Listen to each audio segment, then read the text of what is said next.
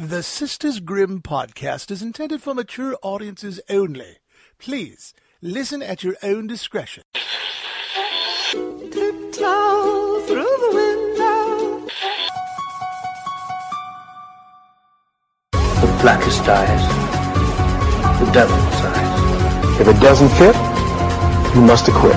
The most notorious serial killer in the nation, the Night Stalker. The Boston Strangler. The Son of Sam. The infamous Zodiac Killer. What's your favorite scary movie?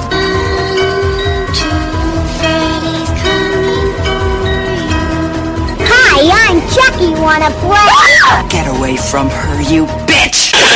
Welcome to the Sisters Grimm podcast. How'd you do this? Show you. Yeah, dogs. Dogs. Diggity dog. Bum diggity, gonna back you up. Welcome to the Sisters Grimm podcast. I realized that last episode we didn't even, introduce ourselves. It's fine. But, what if someone was like, what would be a great episode to start out on? BTK. Wait, You're who right. the fuck? I mean, it does say literally with Holly and Morgan But Freeberg. they don't know who the hell our voices are. Yeah, they don't know who the hell our voices are. Who the hell are our voices? Who the hell is your voice? My voice is Morgan. Mine is Bradley Whitford. So, getting back to... Still not gonna say who you are. Cool. Yeah, no, I am Liev Schreiber. You wish. Yeah, no, I know. I'm Qui-Gon Jinn. I wish. Yeah, I know, right? I am Mace Windu. Okay, I'm Holly Freeberg, and sitting next to me is the beautiful... I said who I was, girl. Well, Morgan sitting next to me, her so nice. We introduced her twice. Aww. So, I just kind of wanted to start off the bat, is what I almost just said. I just want to start the bat off with... I just want to start off this bat with talking about... I've been watching a lot of horror films lately. Of course. And I watched one... I forget what it was called. It was very good. Oh, it was called... Ready or Not. It has the girl who's from The Babysitter, and she looks literally exactly like Margot Robbie. Didn't it just come out? It came out very recently. Yeah. It was amazing. Speaking of which, Adam would Brody. you want to watch It Chapter 2 tonight? Does Dawson have a creek? Whoop, whoop. Okay, cool. We'll do that after this. So, yes, please. Yes, queen. It's so good. Bill Hader is so fucking funny in that movie. But yeah, Ready or Not, I would suggest, just as a little quick, Holly watched some horror movies, and she thought, maybe if you guys are thinking of some more movies you want to watch, I have this list of things. You know what movie I really want to go see? What is that? It's called Knives Out. Have you heard about that? It's like a crime, or it's like crime. What's that called? A murder mystery movie. Oh, that's interesting. It has Jamie Lee Curtis. Ah. It has the kid from It, the one who plays Billy, but Little Billy. Little Billy Willie won't go home. And then it also has Little Bill? Daddy Daniel Craig. Hi. And it has another really famous actor that I cannot think of. And it's a lot of big name people. And I was watching this interview with Jamie Lee Curtis, and she was basically saying, she's like, I heard Daniel Craig signed on, and I said, I'm in. Shut up. And I was like, same. I love stories like that where they're like, I didn't even read the script. I heard so-and-so was on. Yeah. So I also watched this movie yesterday called Excision, which has, her name was just off the tip of my tongue. She was on 90210. Shailene Woodley? No, Annalyn McCord. She's not even in Annalyn McCord? Is it the one where she eats herself or something weird like that? She kind of, yeah, it's very weird. It was the trippiest movie. And she looks like crap. And I won't ruin anything, but I would suggest watching it. Wait, I feel like I know what movie you're talking about. It's really messed up. The little boy, well, he's not little in this, but the boy, Jeremy Sumpter from Peter Pan is in it. Oh my god, he's so hot. It's an older movie. It's from when she was probably on 90210. I think I know the movie you're talking about, but I just can't think of it off the top of my head right now. Yeah. Also, I watched this movie today called The Triangle, and it's about a cult. Cool. Pretty cool. Let's jump into BTK. Yeah, let's do BTK. BLT. BLTs. The bacon, lettuce, and tomato killer. I could eat a bacon, lettuce, and tomato killer Bacon, right now. lettuce. So, we left off with Dennis Rader's childhood. Yeah. And Which was quite yucky. Yeah, it was pretty yucky. Remember, guys, he would murder cats and then fuck their corpses. No. No? He would murder cats and dogs, and then he would jerk off onto their corpses. Yeah. I mean, gross. And we don't need to, pull strings, but yeah, equally both are disgusting, for sure. So, his first killings were in 1974, but, like we said before, was somehow undetected for 30 years. He had cooling off periods and loved communicating with the newspapers and police, and he loved taunting them of the horrible crimes he committed, telling them details only the killer would know. As we learned from last episode, Dennis had been fantasizing about killing people for years before he actually made his first move. He was a peeping Tom and would occasionally break into people's homes while no one was there, but he was chickened out when it came to, doing the actual damn thing. Right. But Rader was very methodical when it came to choosing his victims. I didn't know a whole lot about BTK to begin with, but this is the only serial killer where I've heard of this happening, where he stalked his victims for weeks. Ooh. And, multiple victims at the same intense. time. Yeah, That's out of a movie. Yeah, he literally learned their routines. He knew when they would come home from work, or if they were, dropping off their kids, or when they would be out. He would see if it, when it was women, obviously, he wanted to make sure they lived alone, or if there was a man in the house, the man wouldn't be home when they, attacked, because he saw them, obviously, as problematic and getting away, and his motive, obviously, was always attacking women. Yeah. So, last episode, I briefly mentioned Rader's timeline, vis-a-vis what he was doing during the killings, but without getting into the killings. So, I talked about, his childhood, and then the mask he wore that everyone else saw. Yeah. And literally, he wore a mask. The creepiest fucking mask. Google it. It literally is the creepiest picture It is ever. Fucking creepy. So also, it's out of a night. It's scarier than any mask in any horror movie that I've seen. There's also this movie, people have probably seen it. I think it's on Hulu. It's called The Clove Hitch Killer. And it is based off of BTK 1,000%, because BTK used clove hitch knots. There's a lot of differences obviously in it, but Dylan McDermott plays the BTK killer. No, you wouldn't think so. He grew a paunch for it and to be gross looking, kind of. Sorry, I have to sneeze so bad. It's really throwing me off. Weird brag. I'm sick. Yeah, it's okay. So, how in 1974 he started working for ADT installing security alarms, he would sometimes install these alarms specifically for people who were afraid of BTK breaking into their homes. That's crazy. Which he was disgusting and loved. I know we'll probably get into it, but wasn't he one of those guys too, John Wayne Gacy, who hung out with the cops? He, yeah. But he didn't, go as far as, hanging out at cop bars and stuff like that, I right? don't think, no, he didn't go that far, but he liked being in a uniform, so that usually is. And, he was in constant contact, which I'll talk about in part 3. My nose is literally he was dripping. Constantly, stop bragging. Oh my God, I'm so sick. Should we be doing the podcast if you're going to be still Sniffles talk. Magoo over there? Sorry, everyone, but you're going to get BTK with the side of my nose. Hashtag. Okay. Moving on.com. Moving on. So cop people and BTK. Yeah, he people. that's why he the police. Cop people. They're just like us. So Tallahassee's finest. Wait, is that where he was from? Who? Tallahassee? Him? Yeah. No, he's from Wichita. Wichita. I get the two mixed up because they're both fun names. He killed women. I love saying Wichita and I love saying Park City. Tallahassee. Oh, Tallahassee. Okay. Anywho, Bebop-a-deep-bop-boo. So, first the kills that we're going to start with.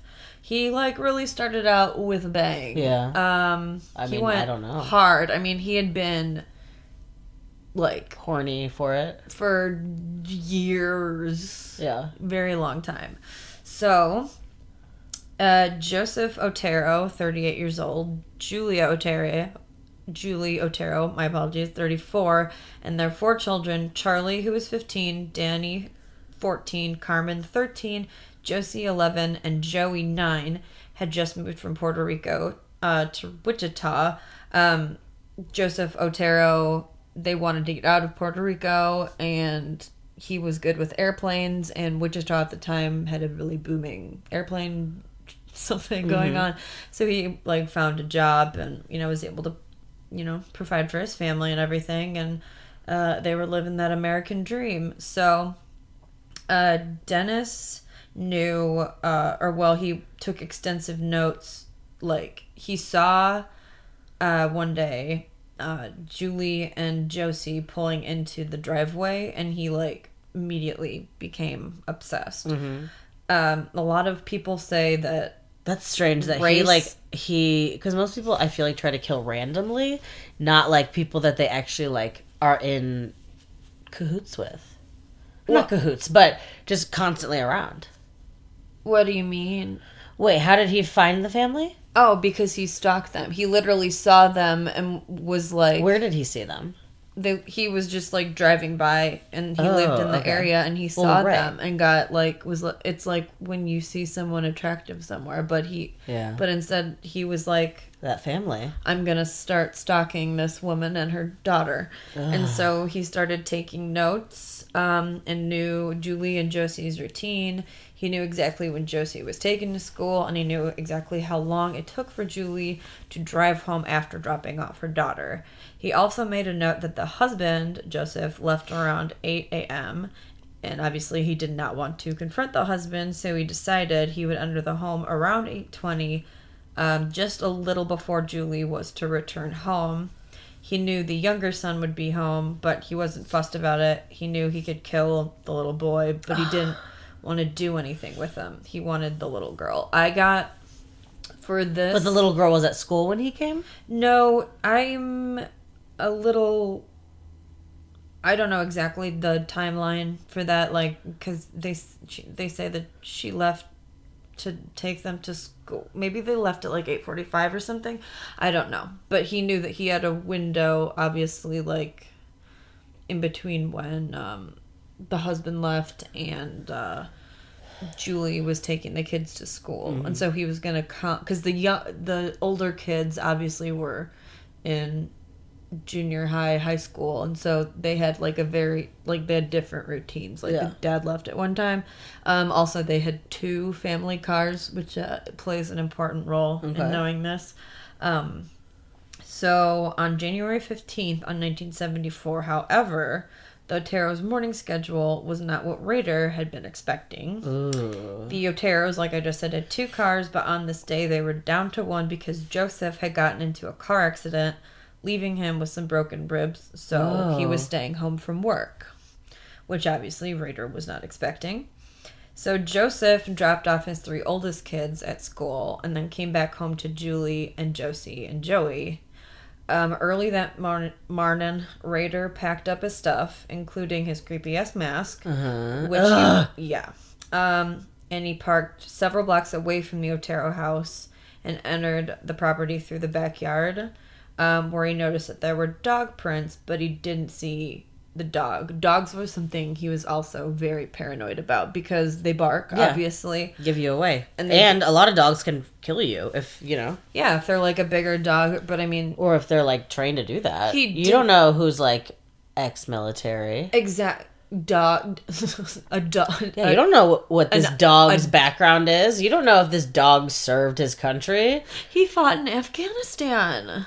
Well, before that, Lucky probably, the dog. if this is the 70s. Lucky the dog. Oh, yeah, no, he was in because this dog now, dead. Oh, yeah, Lucky's dead, but at least he didn't die here. Okay.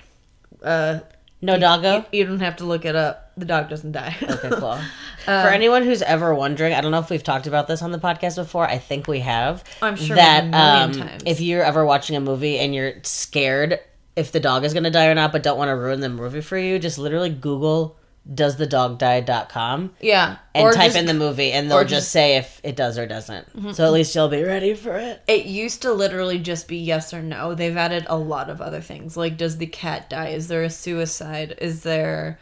I just want to know about the dog. Yeah, I only care if there's a dog. Otherwise, surprise me, but I need to know if the dog's dying. Yeah, like, spoiler alert, the movie Crawl, dog lives. Woohoo! Oh yeah, that movie was good. That movie was Spoiler alert, Halloween 1, the dog dies and it makes me sad every time. Yeah, that makes me... Halloween 1. Bummed out. The first Halloween. When I was younger, I didn't realize he, like, broke the dog's neck. I literally thought he took, like, a chomp out of the dog. I don't know. So, anywho's... Again, so I didn't see the dog. I was going to say before... So he saw what looked like dog footprints. I mean... Doggy prints. I think it's pretty easy to tell the difference. I don't think it was a raccoon. Unless it was a little dog. It could have been like They didn't say what kind of gerbil. dog Lucky was. But, I mean... whatever.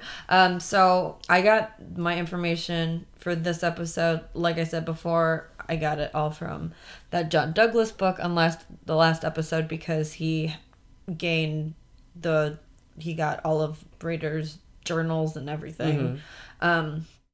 But for this episode, I read the book Bind, Torture, Kill: The Inside Story of BTK, and because it kind of chronologically goes through the serial killer next door, the murders, the serial killer. Yeah, there's a lot of books about BTK, obviously. Oh shit, sorry, I dropped something. I was realizing though, because I have so many old like true crime books, and like he's never mentioned in them because no one knows. But then I was like, whoa, you'd think maybe. I mean, they talk about they say Zodiac. BTK, right? Or they just don't say his name. No, he's like not even like mentioned. I mean, he may be in some, but like none of them I've seen. Right.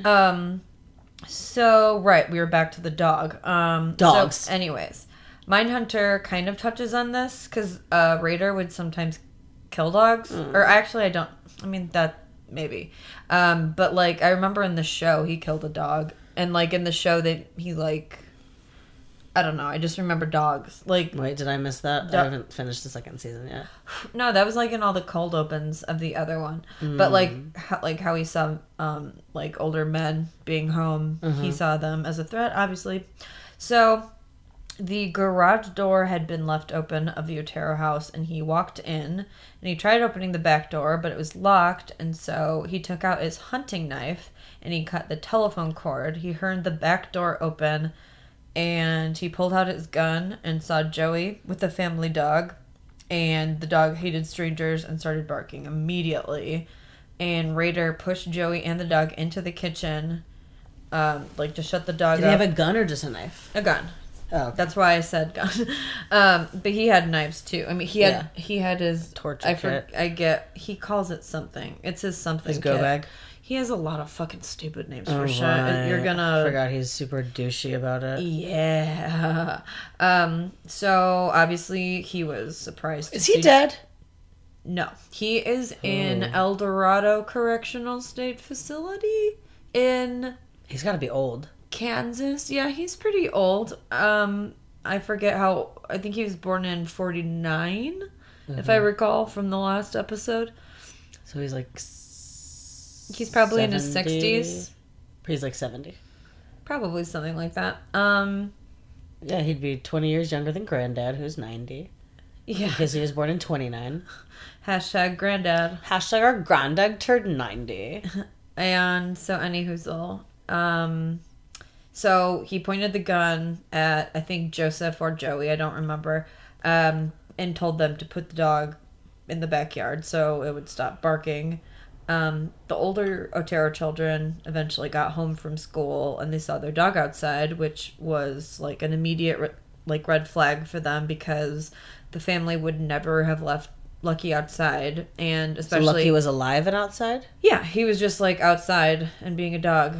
But like it was January and it was like really, really cold. No. So yeah. It's pretty sad.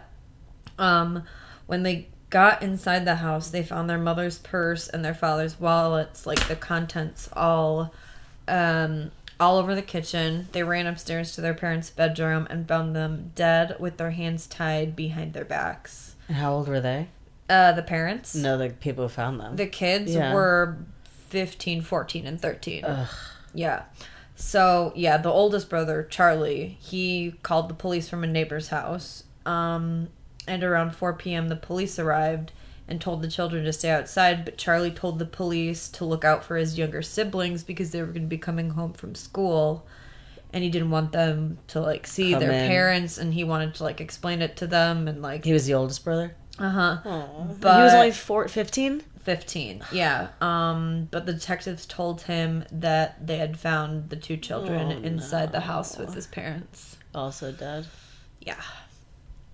So they must have had, like, a different school schedule? Damn, yeah. That's really fucked up. Yeah, they had a very different one. So 4 people found dead in their home in a city where people didn't even, like, lock their doors. Really shook the police and the entire city. And the Otero house and land was quickly swarmed by police, detectives, and lab people who were all, like, shook by what they saw. Because it was fucking disgusting. Yeah. One detective went down to the basement and he found the body of Josie Otero. She was almost naked and hanging from a noose tied to a sewer pipe with a gag in her mouth. And that's the mom? That's the little girl. Ugh. Yeah. Oh, I actually knew that, yeah. Yeah. Josie's hands were tied behind her Jessie? back. Josie. Okay. Josephine, I believe, was her full name. Her hands were tied behind her back, her ankles were tied, and her knees were bound with cord that wrapped all the way up her body to her waist. Rader had cut her bra and pulled her underwear down to her ankles. How old was she? 11. Yeah, and he masturbated onto her panties, like when they were, like, around her ankles. Wait, did he leave the underwear there?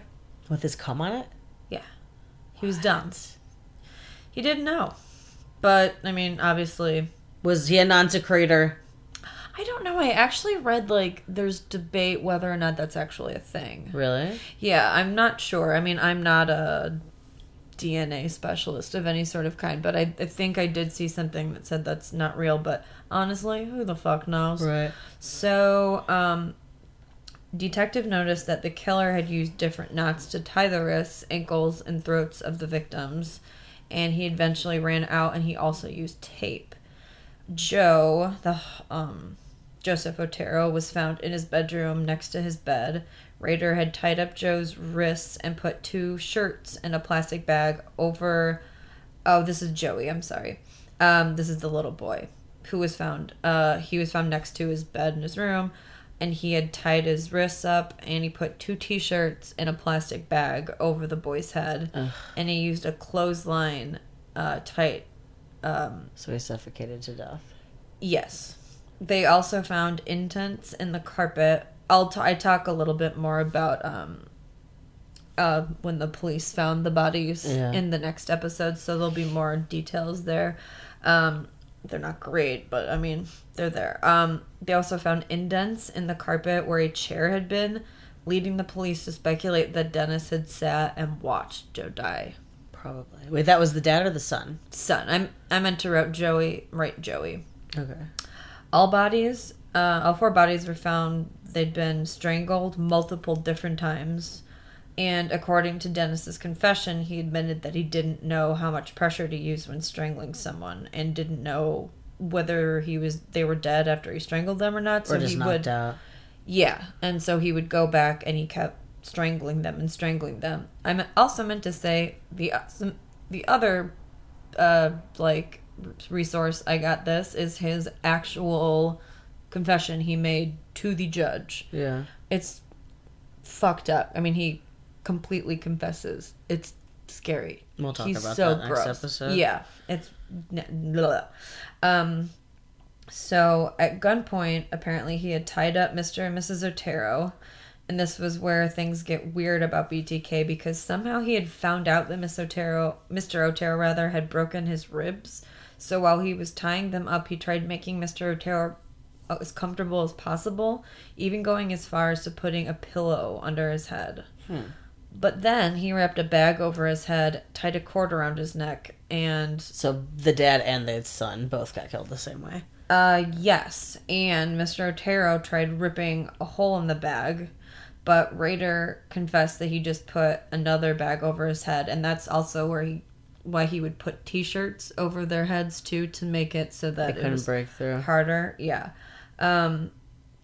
So he did the same thing to Julie Otero as well, but the autopsy report showed that she had bruises on her face as well. After killing the 4 Oteros, Rader went through the house and did what he called the right hand rule, which is basically just cleaning up after yourself after killing someone, but he had to come up with the name for it. So he would go from room to room and clean everything up in terms of being caught. Yet he masturbated onto the daughter's underwear. And left them. Yeah. After that, Rader drove the Otero station wagon to a nearby grocery store, and he left it there before walking back to his car and drove to a spot he used to go as a kid, and he burnt pictures he had drawn while planning to kill the Oteros, along with things he had used to kill the family. However, he did take Mr. Otero's watch, which he would often wear. Obviously, everyone in Wichita was scared as fuck. Yeah. They couldn't comprehend that kind of violence coming from a stranger. I mean, people were not as aware of serial killers. So the police, I'll talk about it a little more in the other episode, but they came up with 4 possibilities. Was the killer within the family? Was there any kind of drug connection, which is a little problematic because they were Latino? Was Julie having an affair and was murdered by an angry lover? Or was the killer just a thief who killed the family to cover his tracks, like a robbery gone wrong sort of situation? Yeah. Due to the passage of time, we know that all 4 of these are categorically incorrect, but it was 1974, and serial killers, like I said, were not even in the lexicon, so they couldn't fathom the idea that, just a stranger would do this just for the joy of killing. But Rader's kill lust had not been fully satiated yet. He loved giving himself all kinds of nicknames, like I said, and they just get dumber and dumber. And here is a list of other media names that Dennis toyed with before settling on BTK.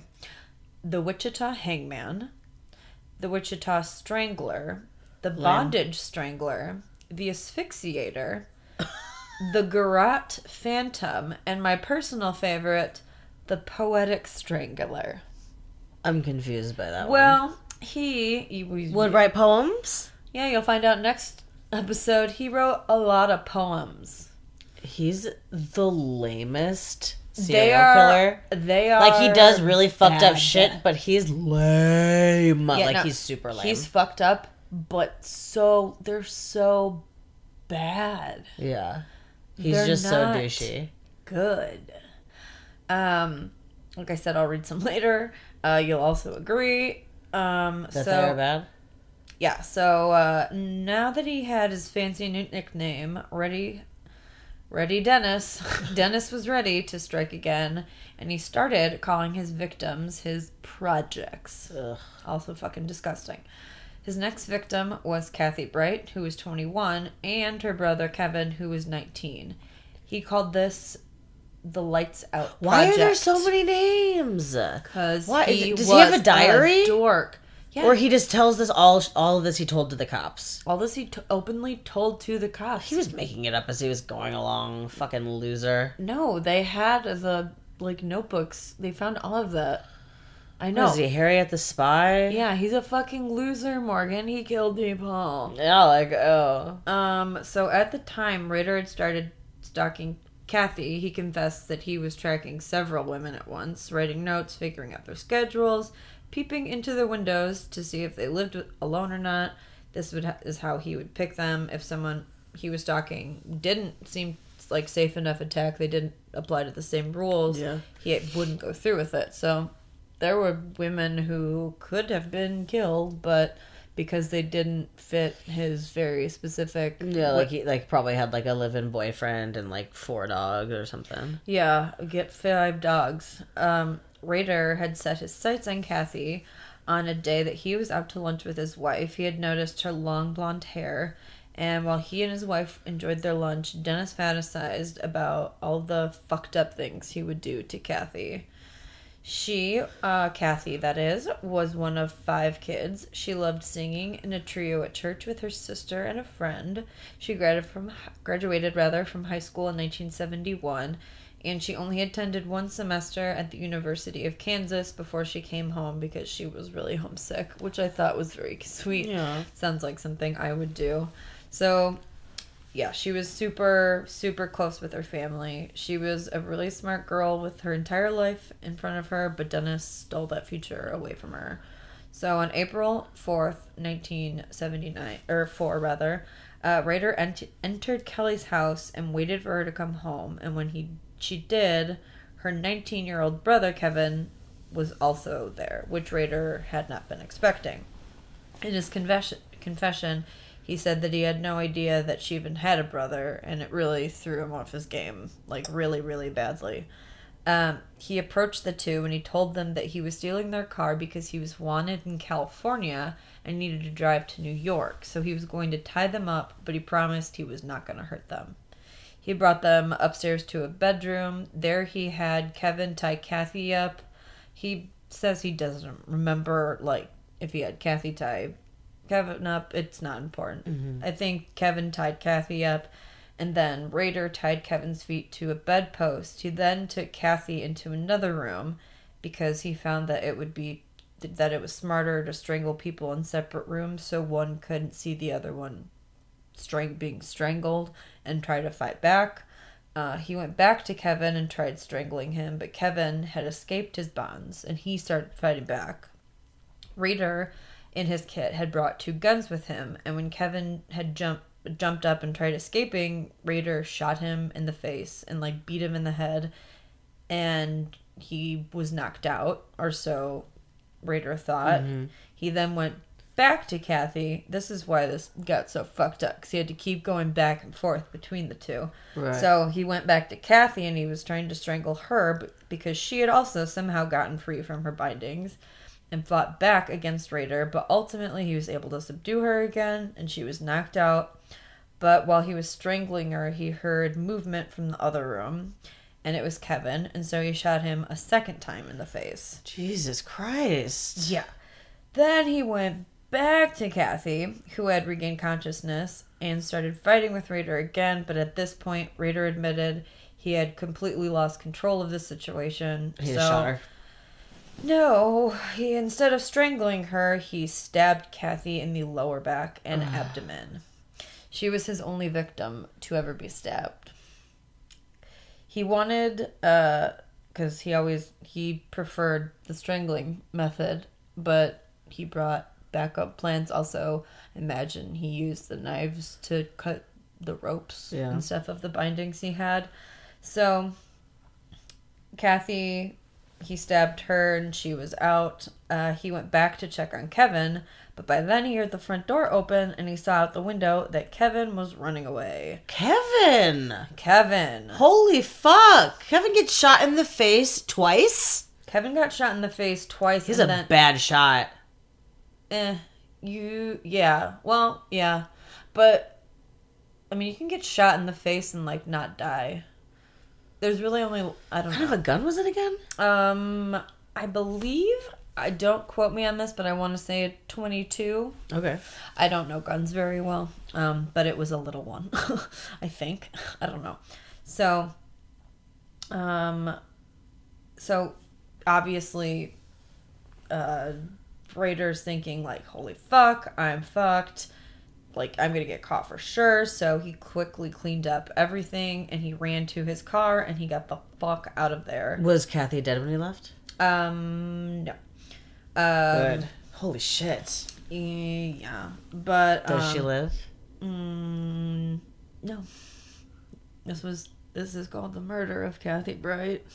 But Kevin lives? Kevin lives. Holy fucking if shit. If you've seen the second season of Mindhunter, there's a scene where they're sitting in a car and Kevin gets in the back seat and they talk to him. I don't know whether or not that actually... No, yeah. Yeah. Whoa. In the show, did not look like a man had been shot in the face twice. I don't think they showed his face because I don't think he wanted them to see him. I don't know. And Yeah, I'm I remember sure... that shit. Holy shit. Yeah, Kevin obviously felt fucking bad, but I mean, it's a fight or flight, and he didn't realize what state his sister was in, and so he was running. I mean, he ran to like a neighbor's house to get help, and then the neighbor called the police, and they went back to Kathy's house where they found her lying. Kevin did? The police. Okay. They found Kevin had to go to the hospital. They found her lying in the living room. So she had been up in her bedroom and climbed all the way downstairs to try to get to the telephone. No, but she was still... I mean, she was... Still kind of alive when they got there? She was very clammy and gray. Her breathing was shallow, but she did tell police that she had no idea who had done this to her, and eventually she died at the hospital from her stab wounds. Ooh. At the hospital, officers questioned Kevin, and when he tried talking to them, like, he would try to talk, but he would just cough up blood because one of the bullets hit his upper jaw and knocked out some teeth. And he also had gunpowder burns on his face because of, like, how close up it was. Oh my god. Well, yeah. Yeah. The other bullet... Did the other bullet miss him? It grazed his forehead. Holy shit. Thank God. He has a strong skull. Holy fuck. And Ryder a bad shot. Yeah. The police, obviously... Well, I mean, not obviously, but they did not connect this attack with the Otero murder because...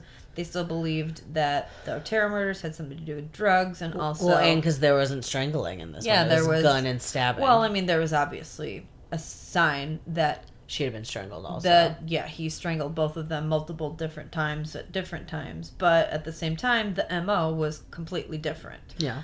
He,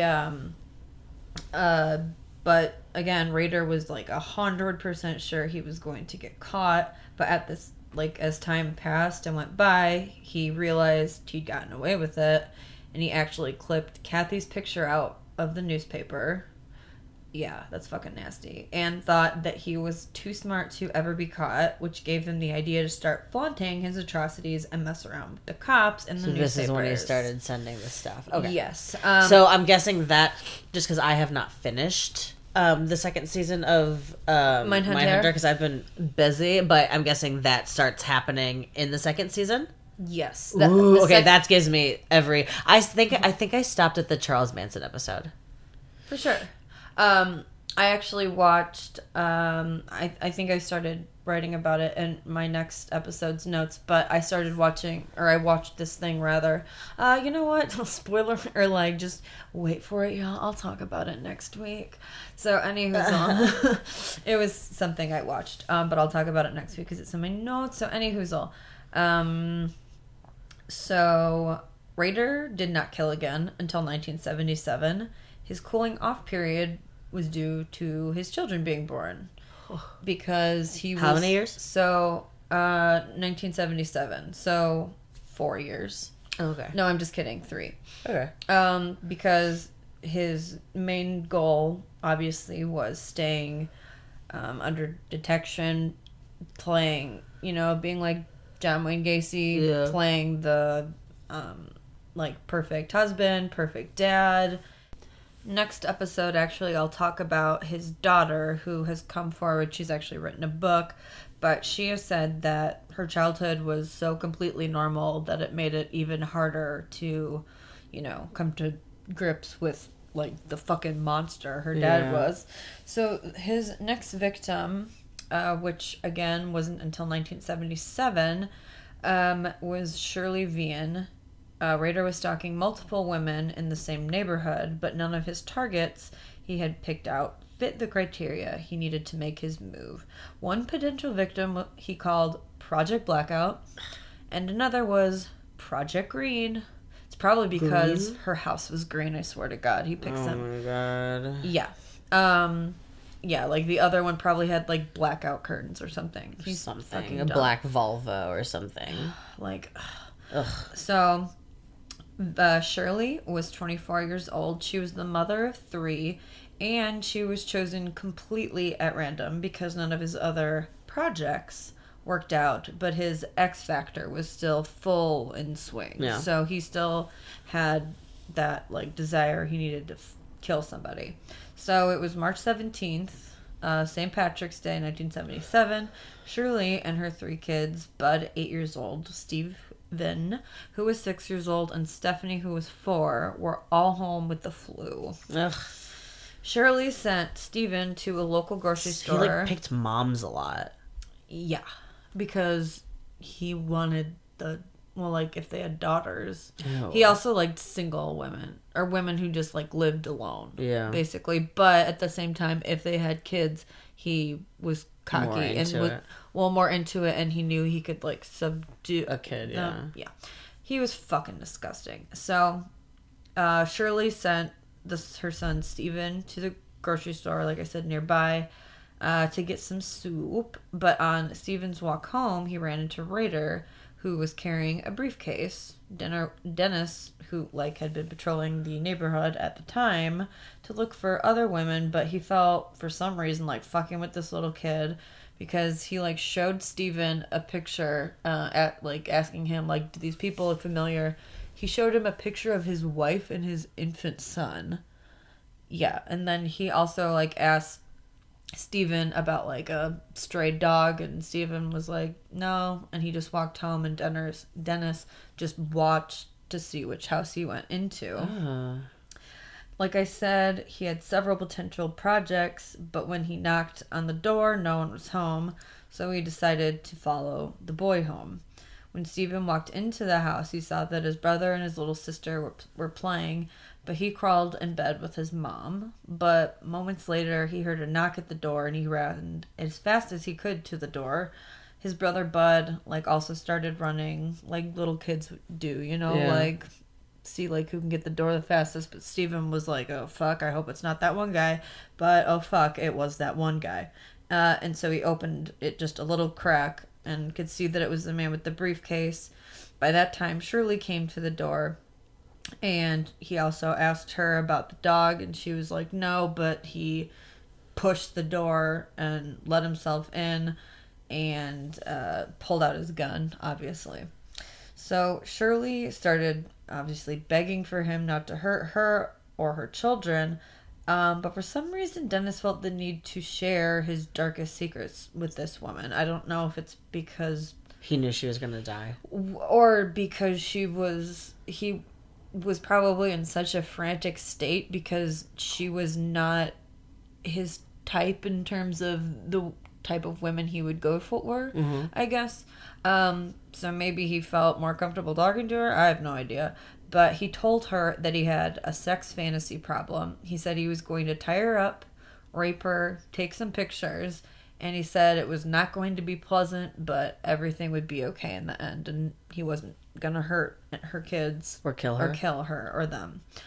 Shirley wasn't the type of woman, like I said, Raider generally went for, and he even said that he was grossed out by how sick she and the kids were, which is like, fuck you. They had the flu. They had the flu, and also, go fuck yourself. Oh, could you imagine, like, getting murdered while you also have, like, a cold? Like, oh, that would make it so much worse.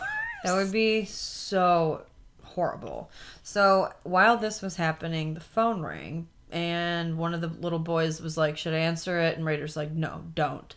And Shirley told him it was probably someone calling to check in on her and her children, and if no one answered the phone, they're probably going to come around to check around.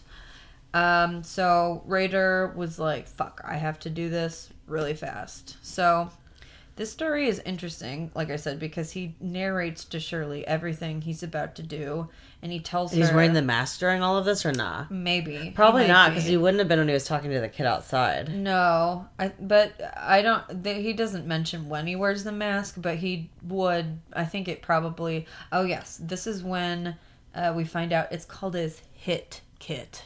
Ugh. So I think the mask was probably also in there. Yeah. he tells Shirley all of that stuff he's going to do, and then he says he's going to just tie up her children. And so he took out some rope, and he started tying up the oldest son, Bud, but he immediately started screaming and freaking out, and Rader was so angry and, like, told Shirley to tell her son to shut up, and he just, like, put the children all in a bathroom. He put down blankets, and he put some toys in there thinking that it would distract them. What? And he locked the door by tying, like, a bunch of doorknobs and stuff because it didn't have a lock on it. But regardless, the children screamed and pounded on the door, like, begging and screaming for Rader to leave the mom alone. Yeah. So, while tying up Shirley, he imagined tying up the youngest daughter. But he was still freaked out about the phone call, so he decided if he had the time, he would do something about her. And she was 4 years old? Ew. 4 years old. He stripped Shirley of all of her clothes and wrapped electrical tape around her arms and calves.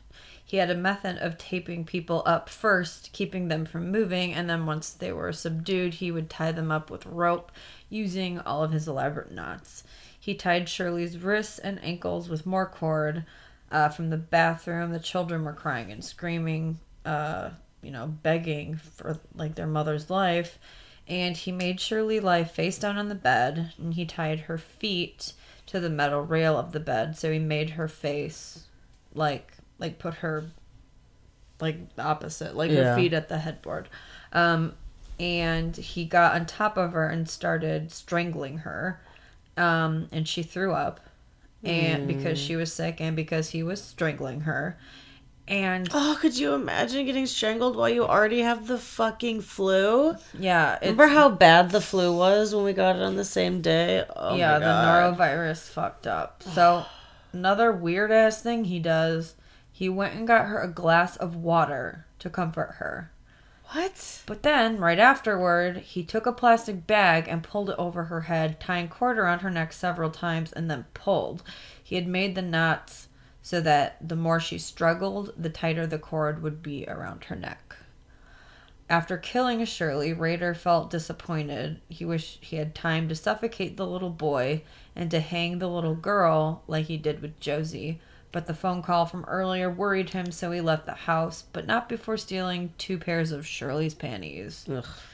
The kids were able to tell the police what had happened, and with the evidence found at the scene, they saw the similarities between this murder. And the one kid saw his face. They all probably did. They all probably... The one for sure. They had to. And the Otero murders, they obviously saw a connection. More linked, yeah. And this finally ended the theory that the Oteros died at the hands of an angry drug dealer. Mm-hmm. The next victim is 25-year-old Nancy Jo Fox. She was a Wichita native. She was a very friendly girl. She worked at a jewelry store at a local mall, and she was also a full-time secretary at a law firm. And she was a badass. Nancy was, like, very much into fashion. She drove a powder blue car, and she was a little bit of a neat freak, and she lived alone. Rader had been cruising in Nancy's neighborhood, and one day he noticed her go into a pink duplex apartment. He appreciated her style and detail for fashion.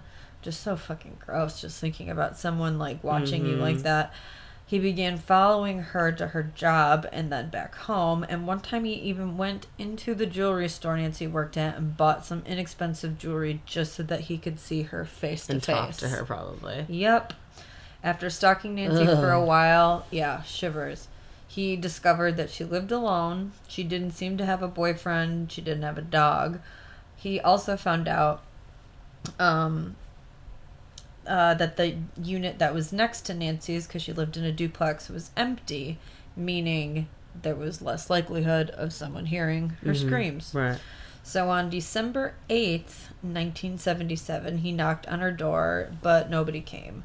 He went out back and he cut the phone cord outside and he broke a window and he waited for Nancy to return home, all the while worrying that someone had seen him break into the house because he just grabbed a brick and threw it through the window. He walked around Nancy's apartment and he couldn't help but admire the attention to cleanliness. And he thought back to Shirley's home and how it was sloppy. But she had 3 fucking kids and they were all sick. And fuck him. Nancy Jo lives alone. Like, she has the time to do that and Shirley don't. Yeah. When you're single and alone, you've got a lot of time to go.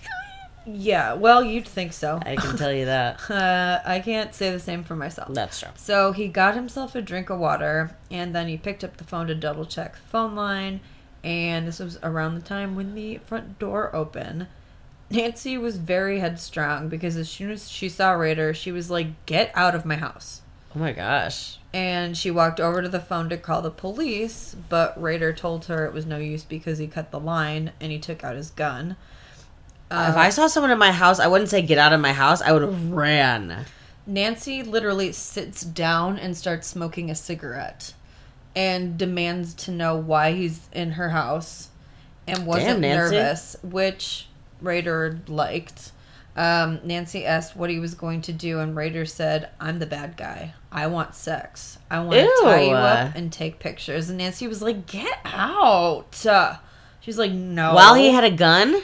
Yeah, and she's still just like puffing on a cigarette like, you little motherfucker. What the fuck? Nancy. Yeah. Ballsy, but I don't know. Yeah, they argued, and she told him he was disgusting, and he was like... Damn, sometimes that does work. Like, there are cases where, like, I've heard, like, a case where a girl was like, this guy was attacking her, and she just kept being like, you're disgusting, and he left. Yeah, and I think her little sister was in the room at the same time. I think or maybe something that was like that, right? No, but that does sound familiar. Yeah, and she was just like, you're gross, and he's like, oh my god, you're right, and then left and, like, went to reassess his life. So he told Nancy that he had a sexual problem, and as long as she did what he said, she would be all right. Nancy said, okay, let's get this over with so I can call the cops. Yeah, Nancy Jo is having, everyone responds to these situations differently, but she's having a very intense one. Let me see. So they went to her bedroom where Rader took out some handcuffs, and Nancy was like, seriously, dude, what the fuck? And she just kept talking mad shit to Rader, but he pulled her hands behind her back and fastened the cuffs around her wrists and made her lie down on the bed. Nancy was half naked, and Dennis was too, and he got on top of her on the back, trying to make it seem like he was going to rape her, and he asked her, and I quote, has your boyfriend ever had sex in you? I'm sorry. It's just so stupid the way he words this. Has your boyfriend ever had sex with you in the butt? How do you know that's how he asked? Because that's what he said. That's what he said he said. It was meant to throw her off. I think he was like making it seem like he was going to sodomize her. But she didn't respond because then he gagged her. He took off his belt and slipped it around her throat, and he yanked tight, pushing down on her to tighten the belt even more around her neck. Nancy was putting up a fight, and she was able to grab his testicles and dug her fingers into them as hard as she could, but unfortunately Dennis liked it. Yeah. Damn. It took some time. Yep. But there's guys like that out there. Nancy to pass out eventually, but Dennis was very pleased with this project. To him, it had gone perfectly. There was no boyfriend, no dog, no screaming children, nothing to trip him up, and he probably kind of liked that she demeanor was because she was sassy because it probably made him feel like I don't know. He seemed to like when people were like scared and stuff, but maybe this was something so different. He was like, okay. Rader eventually strangled Nancy until she passed out, and then he waited for her to regain consciousness and then strangled her again. And then he picked up her nightgown and masturbated into it, cleaned up everything, and then left. So he never ever like did anything to the bodies sexually? Like he never like put anything in them or like put himself in them? No, he never physically assaulted them. He just would like come next to them or on their like clothes and shit, or like on the ground. So the next victim is Maureen Hedge, and she was a 53-year-old grandmother who had a zest for fashion. She loved to cook, and she grew up in Arkansas and was a sweet Southern woman. It was 1985, so another big time jump, almost 10 years. Yeah, seriously. And her husband had just died the previous year, meaning she lived alone. Yeah. In fact, she only lived a few houses down from Rader, and their relationship consisted of at least waving hello to each other. So they knew each other. Fuck. See, that's what I'm saying. It's crazy that he would like Get to know them. sometimes fuck with people he knew. Yeah, it's just so much ballsier. I mean, But he's he's such a starting loser. to get like more cocky Yeah. and like more lazy around this time. So he also stalked her extensively, timing when she would come and go, looking for any men coming into the house, and he visited the coffee shop where she worked. He weighed the cons of murdering someone who lived so close, but again, it had been 10 years since the first murders, and he was becoming lazy. He also thought he knew way more than the FBI and the police because he would research other serial killers to learn what to do and what not to do. And he also knew that he didn't fit the FBI's profile at the time of a serial killer. Yeah. He wasn't a loner, and he was a family man, and they had realized at that point that you could be both. So anyway, yeah, he thought he could do whatever he wanted. He had grown tired of stalking and trolling and planning escape routes, so now he was just choosing a neighbor mostly out of convenience. He called this Project Cookie. So dumb. Yeah. And he used... Like, so dumb. Yeah. I want a Project Cookie, but that's because I'm hungry. Yeah. He used the excuse of a Cub Scout outing with his son to cover his tracks. This literally happens like in an episode of Dexter. Yeah. I don't remember what season or what the context is other than he goes You can hear my downstairs scouting. neighbors like screaming right now. I know. I wonder if it's happy or sad. That was like when we heard the girl like throwing up or having an exorcism performed on herself from my old apartment. So Rader and his son were at a camp that was about 20 miles from their home. And once it became dark and the scouts went to bed, Rader told the other scouts' dads that he wasn't feeling really well and he went to bed early, but actually he slipped away. Rader got his kit ready and parked his car and caught a cab, claiming to be too drunk to drive home, and had the cabbie drop him off in the vicinity of his own neighborhood. This was like to throw them off, so if, people asked, it was like this drunk guy, just, I don't know, kind of throwing people off their... He does certain things that are really intelligent, but he's also just like such a arrogant piece of shit. And also really dumb at coming up with names for things and a horrible poet. He walked to Maureen's house and was upset to see that her car was in the driveway, meaning she was already home because he wanted to jump out and scare her. He liked waiting. He's so stupid. I hate him. Yeah, he liked the element of surprise. He liked waiting and, seeing them come in. I get it. Yet he would also knock on their... I don't know. He had different things. Who knows? So he cut the telephone line, and he slowly opened the back door and looked around inside, but Maureen actually wasn't home. He waited, and he eventually heard the door rattling, and he hid, and the door opened, and Maureen had brought a home with him, which obviously pissed off Rader. A home he was with like, him? Huh? Yeah, she brought a guy home. Oh, that's not what you said. Oops. What did I say? What did I say? Oh my god, you said she brought a home with him. Oh. she bought a home I get with it Rader. now, but she brought a boy home. She brought a guy home with her. Yeah. What time was this? Nighttime. I don't know the exact... Well, yeah, I mean, it had to be late because he told the other camp dads or scout dads that he was going to bed early. So, but instead of acting out, Rader waited a little over an hour before the man left Maureen's house. So Maureen, so the whole time while while the dude and Maureen are hanging out, there's just creepy ass Dennis Rader just sitting there waiting. Did. I don't know, talked, maybe smoked a cigarette, were cool. Ate a sandwich. Didn't realize that there was a creepy, weird dude in their house. Oh. Maureen went upstairs to get into bed. While Raider was hiding in the bathroom, he turned on the light. So, like, she had, like, an ensuite. Oh, my God, that would scare me so much. Yeah, it made her scream, and Raider manually strangled her with his hands, and he successfully killed her. And it's very hard to manually strangle someone to the point of them killing. But Raider once said that he would use stress balls to squeeze to strengthen the muscles in his hands. Yeah, Morgan rolling her eyes is exactly how I feel too. He's such a loser. Ugh. Once she was dead, he undressed her. Like, you can tell a lot of the shit that he says, he thinks probably sounds super cool. Oh, but to anyone listening, they're just like, okay, you fucking loser. You were working your hands out so you could strangle people. Yeah. Yeah, hate him. Unlike his other victims, he rolled her body up in a blanket and put the body in the trunk of Maureen's car. Raider took the body to his church and positioned Maureen's dead body in various lewd poses and took pictures of her. Are those the photos that he's also in? No, those are ones he took of himself, like, out in the middle of nowhere that are terrifying of him. That are terrifying.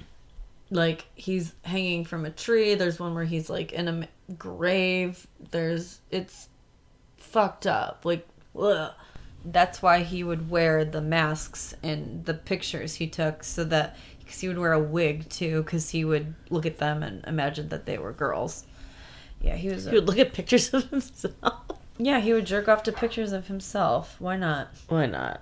So, after he took pictures of her at the church, which is really fucked up, he took the body to a wooded area and hid the body in a ditch and hid her car as well. 9 days later, her body was found by the Park City police. Yeah, there's like a dog barking. That dog is fucking rude. No, it's the people's fault. They just, like, let it, like, bark. Dennis Rader would be very scared right now. I'm scared.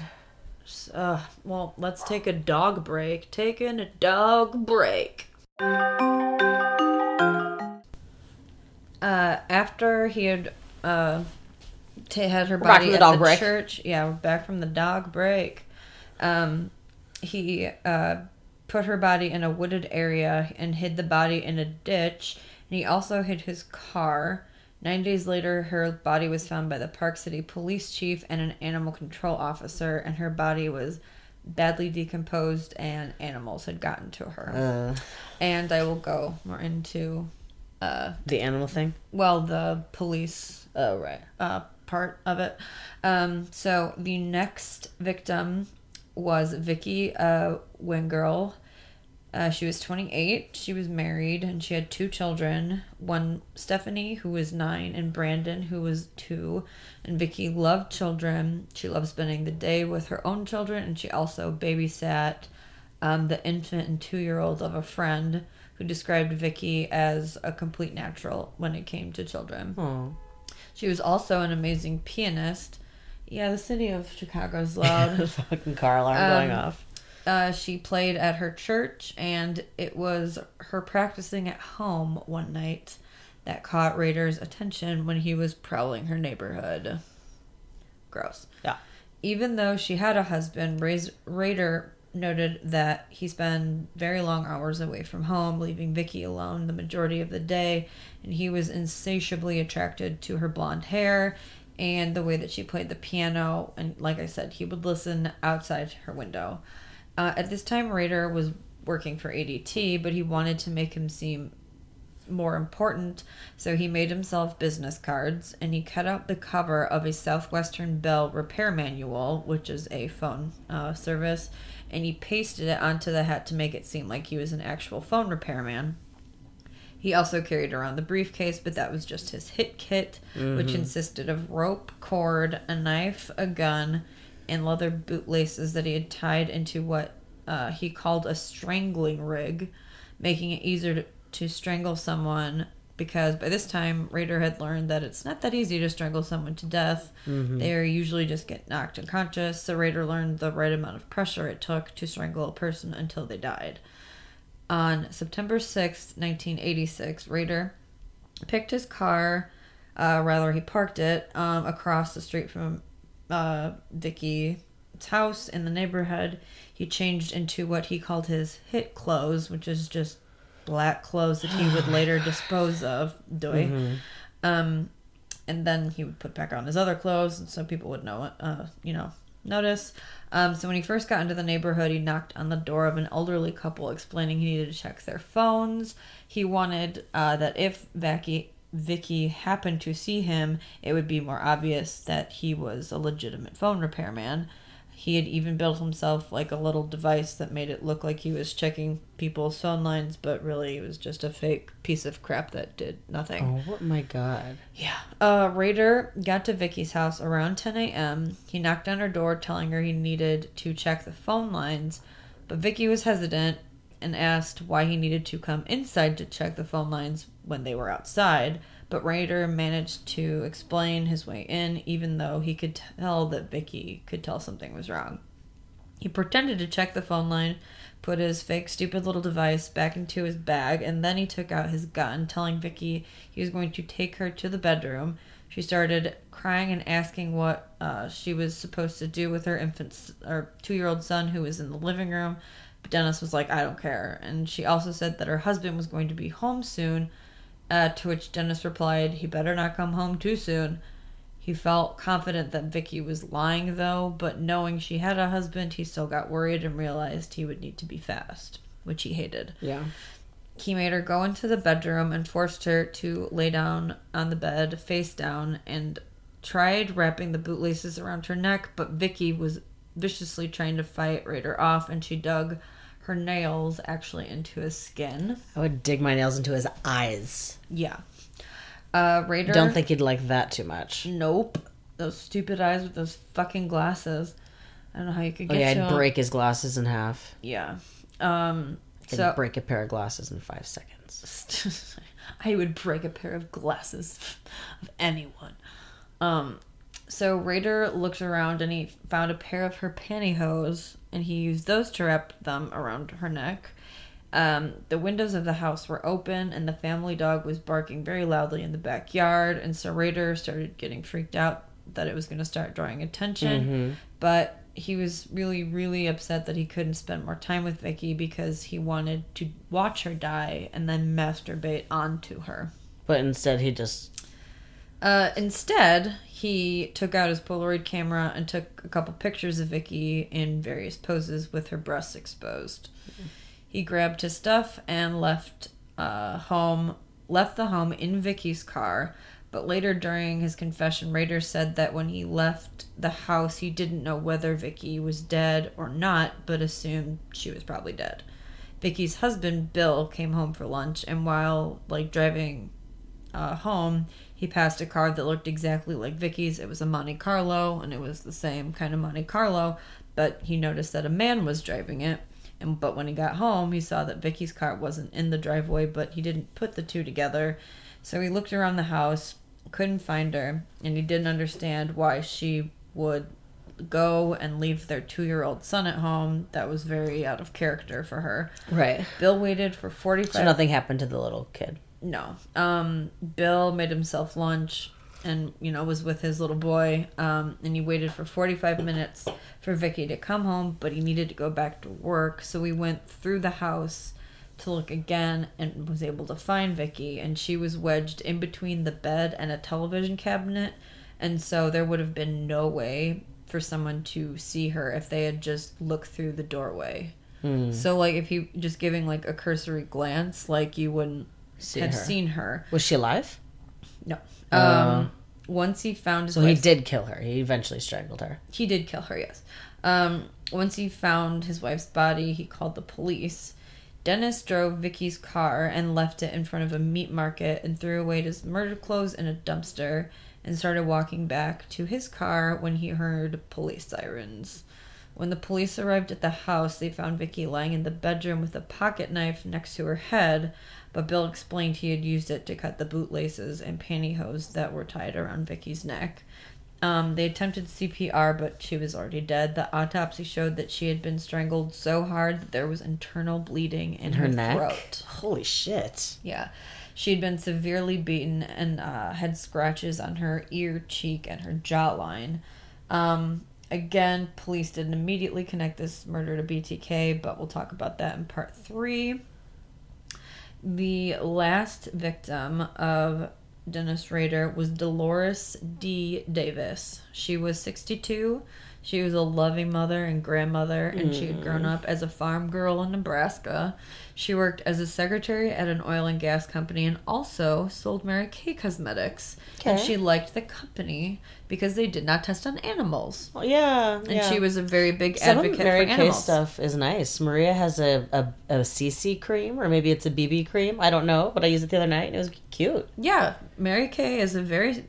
that's a multi-level marketing that I'm cool with. That and Avon. They're better about it. That and because their Tupperware products parties are actually good. Yes. It's not like where they sell crap stuff for like so much money. It's like it's actually like pretty decent cosmetics. Yeah, that's how Avon is too. Yeah, Avon.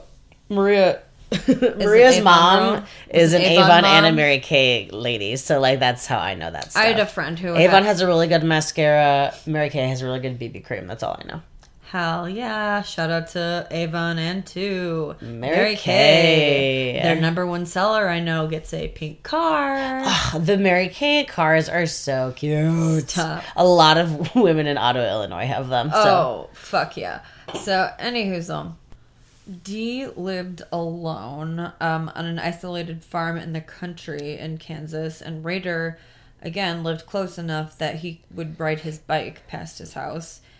Rader was becoming even more lazy, and killing another neighbor was risky, he thought, but he didn't care because at this point he was so cocky that he hadn't been caught yet by the police. He just didn't worry about it. So at this point, so what year is this? 2000? This is 1990. Okay, so I believe.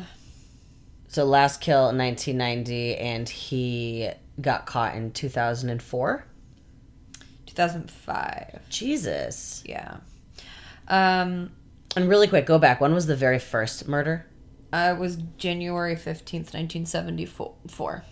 Oh my god. So 2005, 74. Yeah, Morgan, it's about 30 years. I've talked 31. about that. That's how old you are. I'm 32. Oh, right. I forgot. Holly just celebrated her birthday. My birthday was literally 3 days ago, and you don't remember how old I am. I forget because I'm 26 and you're 5 years older than me. Happy birthday. So, so Rader made the decision to attack Dee, and he called it Project Dogside because she lived near a dog kennel.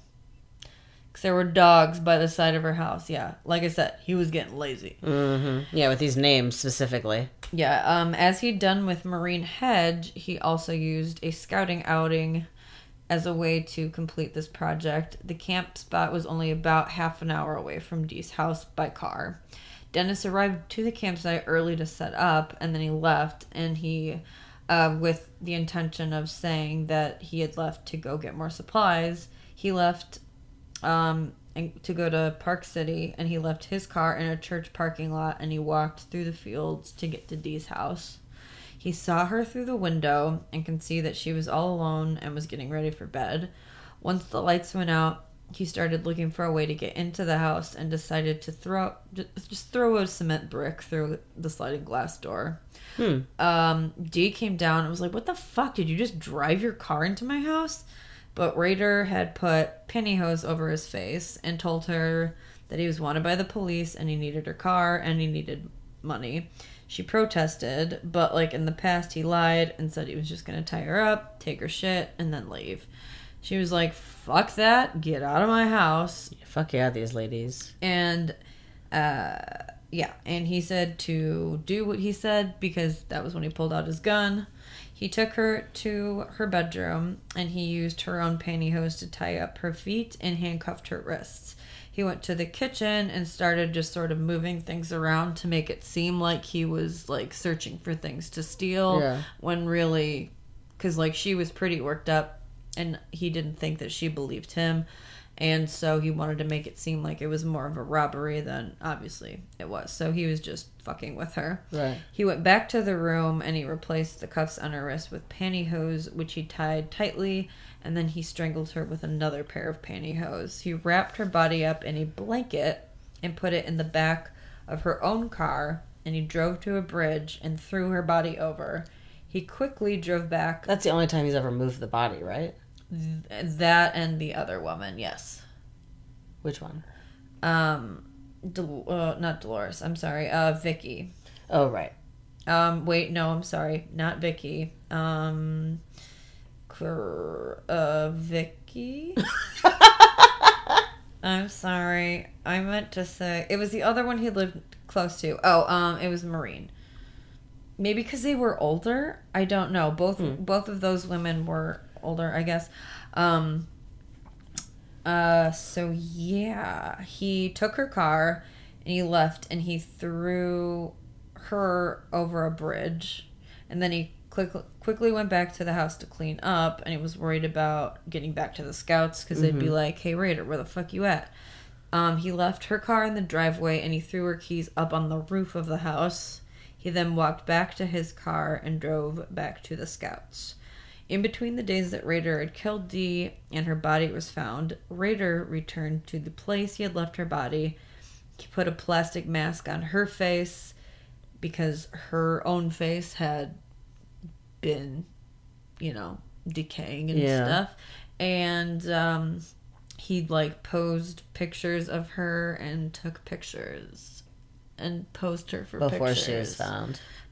This was in between.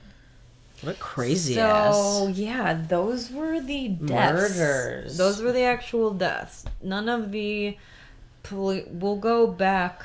to the police matters of all of those. Yeah, we'll next go back. Episode. I go through the killers. I have some my spiel to say. She's got it ready, y'all, ladies and gentlemen. Yeah, we're gonna do this podcast right. We're hitting it right. To. That's crazy. That shit he's really fucked up. And also a loser. Yeah, he's a fucked up loser. Mm-hmm. He's really gross. Yeah. So, this has been the Sisters Grimm Podcast. It Follow sure has. us on at the Sisters Grimm Podcast. On Insta. At Sisters Grimm Pod on Twitter. Except that we both don't know the login. I check the Twitter sometimes. The Twitter. Facebook, we love. It slaps. Follow us. It's just facebook.com/The Sisters Grimm Podcast. Or just search The Sisters Grimm Podcast on Facebook. Or just honestly Google The Sisters Grimm Podcast. Hit up my Instagram at Morgan D. Freeberg. And just search Holly Freeberg in this. Go to the little button that is a magnifying glass and search Holly Freeberg. Or Holly Cheeseburger. Yeah. Because I'm a cheeseburger. Mm-hmm. Been fucking with y'all this whole time. It's been Morgan, a human being, and Holly, a cheeseburger. Wow, Morgan's really phoning it in compared to the cheeseburger. What the? Why the fuck you? No, that was a compliment to you. Wait, what did you even say? Send it. Send it? Okay. Send it. Sending off with Morgan and Holly. The Goodbye. cheeseburgers.